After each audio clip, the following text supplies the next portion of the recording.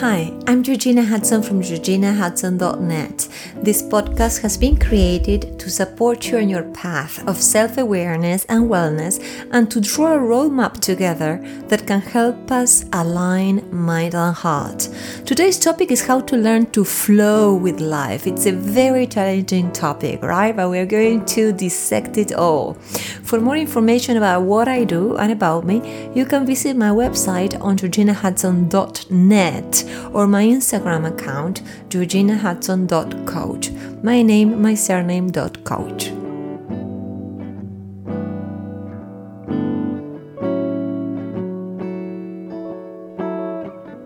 Hello, what's up people? How are you today? And this week I wanted to tell you that I have officially certified as a flow coach.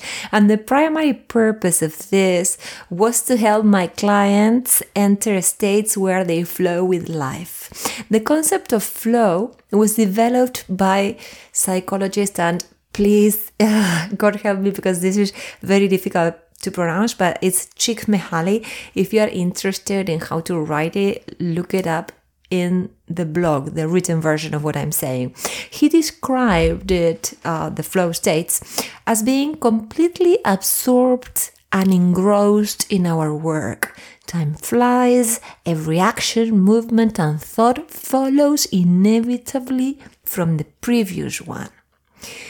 That is what he said, and now I'm saying the principles of flow are available to anyone who wants to increase their overall potential and live with an agile and fulfilling mindset.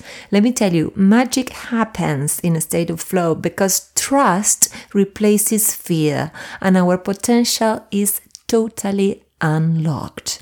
And I'm sure it happened to you. Have you ever felt so inspired by what you were doing that you created things without stress and without pushing?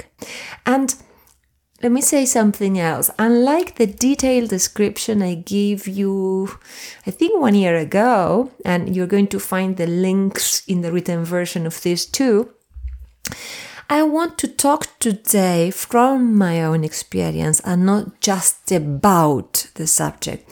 And I haven't exactly been the queen of flow. You know that Netflix TV series like the Queen of Flow. Yes, it's the Queen of Flow. That's why I decided to study this subject formally, to put flow into practice with myself first, and then to use the techniques to help my clients. I've had very few experiences with flow states, so I can assure you they won't take up a lot of, time from this podcast. But most of my experiences with flow were hilarious. Like, I'm a ridiculous person. People who know me know that I am ridiculous, I'm funny, I laugh about myself a lot, but I am also, I don't do things to be comical, but I turn out to be funny anyway. So, anywho, I remember one day that I went to an anthropological dance workshop, and I know you're asking yourself, what is that? Well, it's very strange, but we had a teacher, and that teacher played music from faraway places, and he asked us to move to the sound of the melody. And I am flashing as I'm telling you this because while I admired how everybody moved strangely, like, I don't know how they could do that. I was terrified because I was afraid of making a fool of myself. And let me be clear about this. This is the first obstacle in creating a flow state. If you want to flow, you have to say goodbye to the fear of what other people might say and the fear of failure. Luckily for me, during that workshop, when I realized that no one was watching me, something took over me and I ended up spinning around and dancing without prejudice, without judging myself, and having a great time. And I'm laughing and smiling because it was hysterical, really. And something similar happened to me when I participated in a drum circle. We were more than 20 people sitting in a circle and we began to play percussion instruments little by little and intuitively, because none of us, or I don't think any of us, were musicians. And suddenly we were all making music. Our ears had sharpened up and we were contributing to creating a beautiful melody. And This is key too. The experience wasn't about perfection. It was all about participation. I didn't know I could make music, and yet there I was creating it in a kind of trance. This is another element of flow, forgetting about perfection and daring to challenge oneself a little out of our comfort zones. Not so much that we stress ourselves, but a little bit more. When I was in that drum circle, first of all, I wouldn't have been to a drum circle if I had been afraid of making a fool of myself by playing an instrument that I had never touched. But, I stretched myself a little because I had been told how magnificent the experience was. So, I think that was my portal, my access portal to my flow experience. And this is the most hilarious. This is comical, I'm not sure I will be able to retell what happened, but I vividly remember one day when I was in my modern dance class, we were all dancing, and all of a sudden I hear, "Georgie, we're done." And imagine, I was so involved in the choreography that I didn't notice I was alone dancing in the middle of the room, in the center of the room. My classmates had taken a break and I couldn't help laughing, and neither could they, because this was magnificent, and I am laughing because I still see myself in the center of the dance room, because I had always been so afraid of being ridiculous, and I am ridiculous, I know, but I don't do it on purpose. But that day I felt so happy to be laughing and to have been dancing, and my classmates were like, hey, they were laughing and they were clapping, and it was beautiful. Now, all these experiences, which aren't that many, mark a total contrast with my upbringing and with my behavior most of my life. Oh yes, I'm not proud of it, but it's true. To give you an idea, I was one of the best students at university, but I didn't enjoy it. I suffered all the time. I didn't sleep. I lived under constant stress. I ate badly, poorly, and I was always worried. My idea of success or achieving goals was associated to making a lot of effort and killing myself to meet my objectives.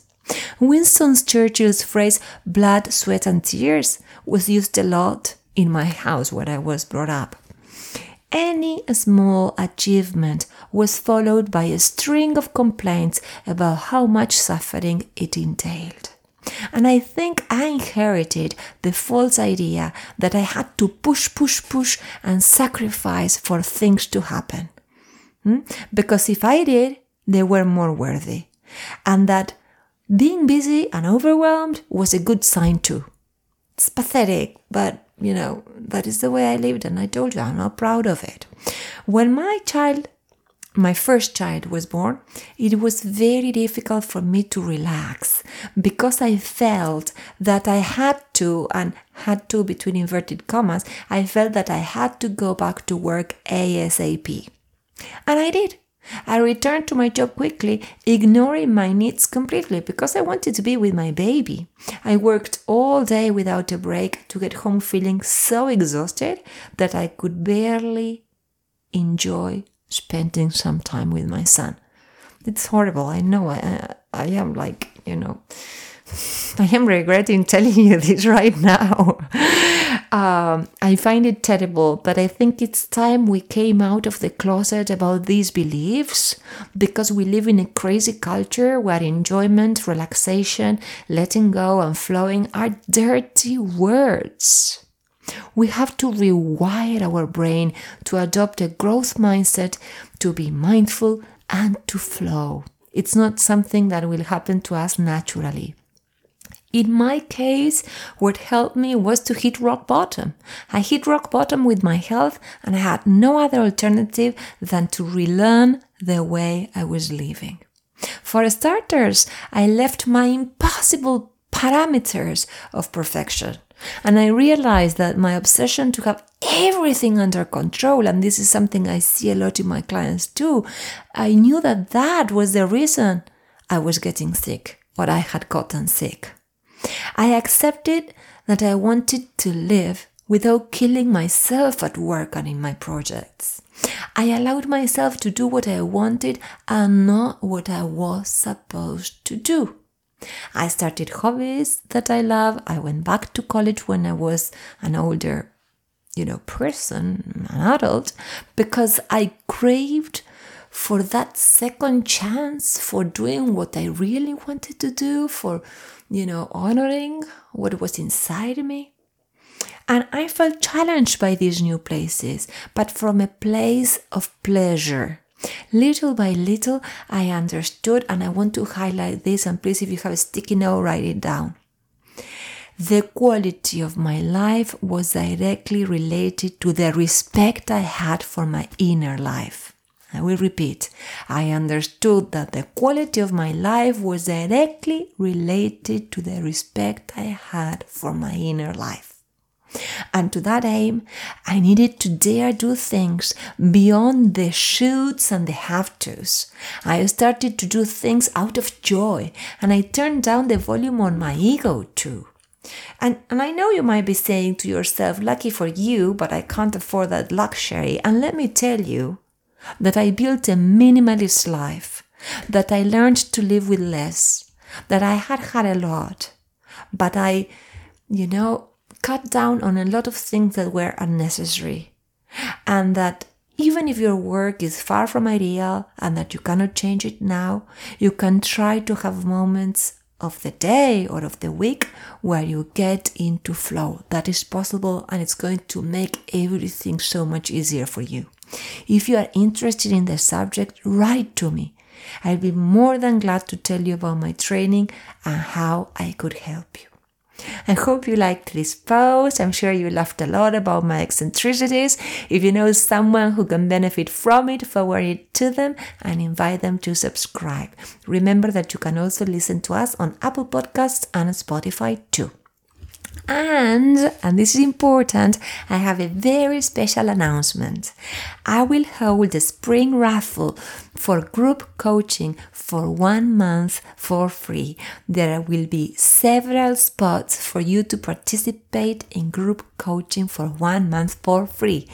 There will be several places, as I mentioned, and the steps you need to follow to participate are very easy. They are only 3. You have to subscribe to this podcast through my website. You have to follow me on Instagram, and you have to share the spring raffle post on your own Instagram account. And you are going to be very lucky, and we are going to be working together. I'm going to be your coach. This is going to be myself coaching you. It's not going to be about MP3s or PDFs. This is going to be me helping you and all the group hand in hand.